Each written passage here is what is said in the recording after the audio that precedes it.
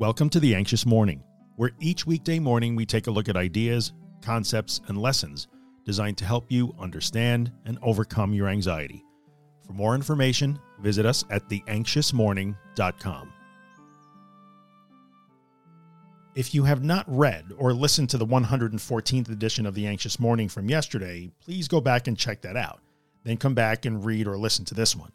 And as always, if you feel that you are truly in an immediate danger to yourself or anyone else, please reach out for in-person help immediately. Yesterday, I talked about the times when I was gripped by the irrational fear that I might somehow commit suicide, even though I did not want to. I just want to remind you that this is a very common fear in our community. If you're struggling with this fear, you are not alone in this. So how did I get past this fear? What convinced me that I was safe and would not do this horrible thing that I did not want to do? Sometimes when I talk about this, people ask me what exposures I did for this fear and what exposures they can do for this fear. Really, I did no exposures directly for this fear. This fear, which was among the most terrifying things I've ever experienced, faded away on me because I was working really hard to get better in general. In retrospect, this was not some new special form of anxiety that had to be addressed. I see now that it is incredibly common among people that suffer with panic disorder and OCD. It can come and go from time to time. It's not its own special disorder, and I did not need to treat it directly. As I did the work of forming a new reaction to and relationship with scary thoughts and sensations, things changed on all fronts. I've talked about this before when it came to my repetitive thoughts about death and existence too.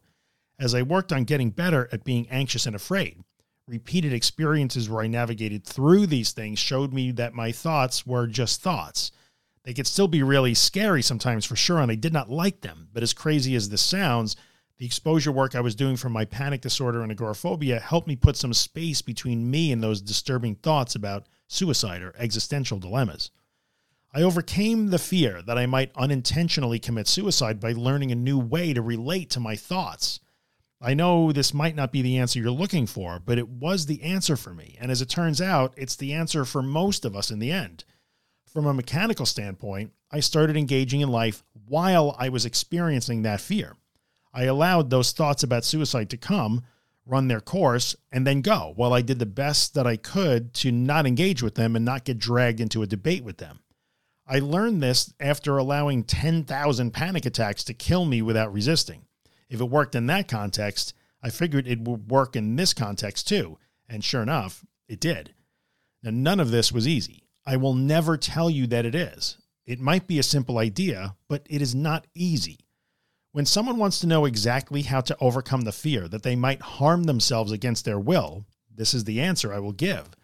The fear is overcome by learning how to treat all irrational thoughts and all irrational fears this way.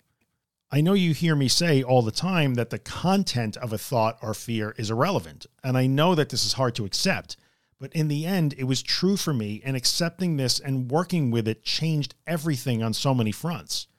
I cannot teach you exactly every step to take in a simple morning newsletter. That was not my intention. I do my best to relay that information in the aggregate of all my social media content, my podcast episodes, the books I write, and so forth and so on. But I am hopeful that by sharing the story of how I overcame this fear in general, I might make you think a little. Maybe now you may at least consider the possibility that your current terrified, frantic state is not a harbinger of doom, regardless of how disturbing it may be in the moment. Every part of my anxious, overworked brain was once completely convinced that it was possible for me to accidentally or unintentionally commit suicide, and it was loud in expressing that.